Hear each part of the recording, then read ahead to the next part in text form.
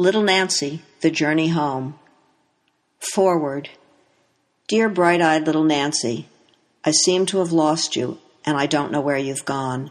I stare at your expectant little face, filled with delight as you smile into the camera, with assurance that something good is on the way, and long to step into the frame with you in order to recapture that feeling.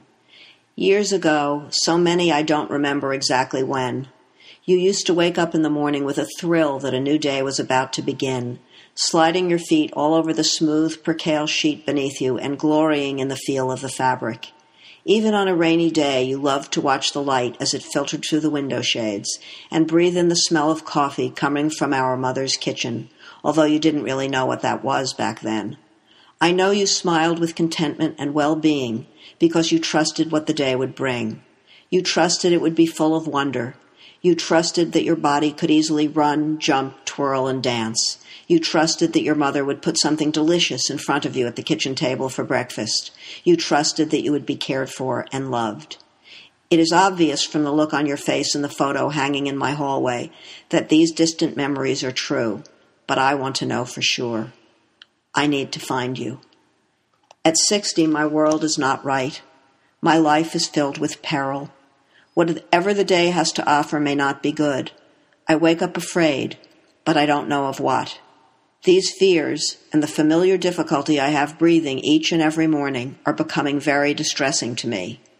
Most of my friends would not believe this frightened person is me. I am competent, mouthy, spirited, and still full of curiosity, or that is how most people in the world experience me. Even my closest friends do not know the depth of my unease. What bothers me more is that I rarely experience true joy anymore. There doesn't seem to be room for it beneath the sadness I feel about all my perceived failures, at making marriage work, at writing fiction that agents want to represent and readers wait for with eager anticipation, at living so far from what has long been familiar to me, at believing I have to move to ensure my financial security. The list goes on. Every day I wondered what has happened to me.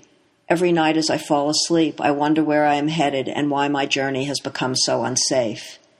It is obvious to me why I long to recapture the spirit in those exuberant blue eyes, but I have no idea how to go about it. That is why I am writing to you and writing this book. As I explore the phases of your life and mine, perhaps this journey will help me recapture your easy expectation. There is so much I don't remember, especially in the early years. As I share these pages with my close friends, I know we will all learn more about ourselves. My friends and I have already helped each other through so many dark times. That is the other reason I have decided to turn the exploration into a book. My hope that it will resonate with other women, sparking them to begin a journey of their own. Books have always sustained me and you.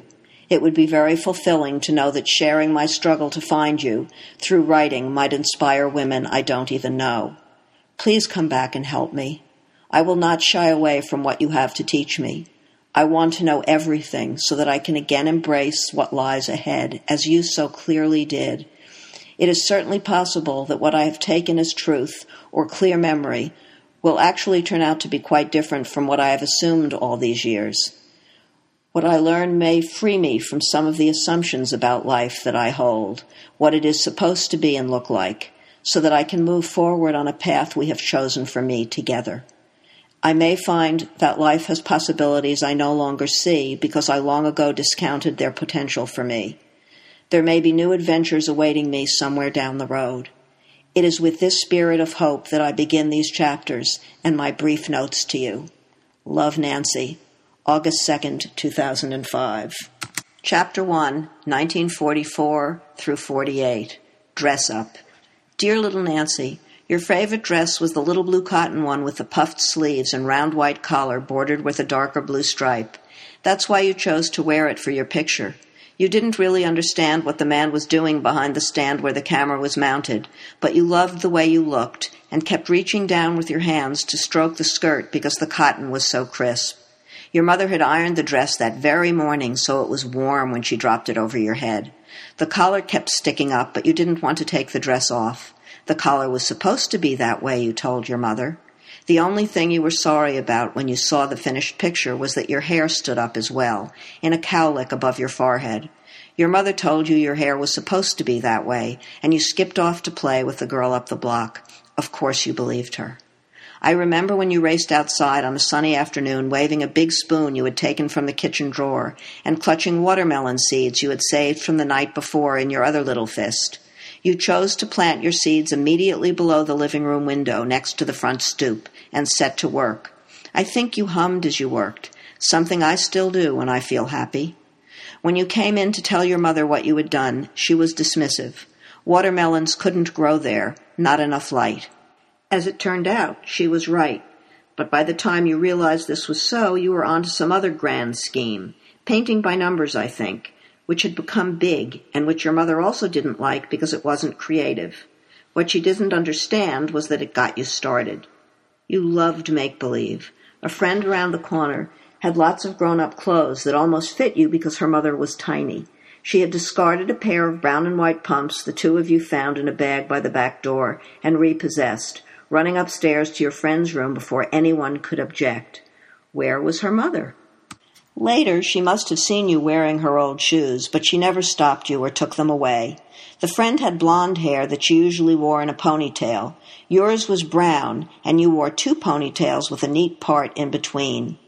You found some long muslin scarves somewhere and wrapped them around each other in what you believed was an imitation of elegant adult gowns. She wore her own Mary Janes because she couldn't walk at all in her mother's shoes. You struggled but persevered in the pumps. You loved those shoes. I still like two-toned spring heels, though I no longer own any. They would look fairly ridiculous in my tiny country town. Women here wear Birkenstocks in the summer, hiking boots in fall and winter. Why do I pay attention to those prohibitions? You didn't. Love, Nancy.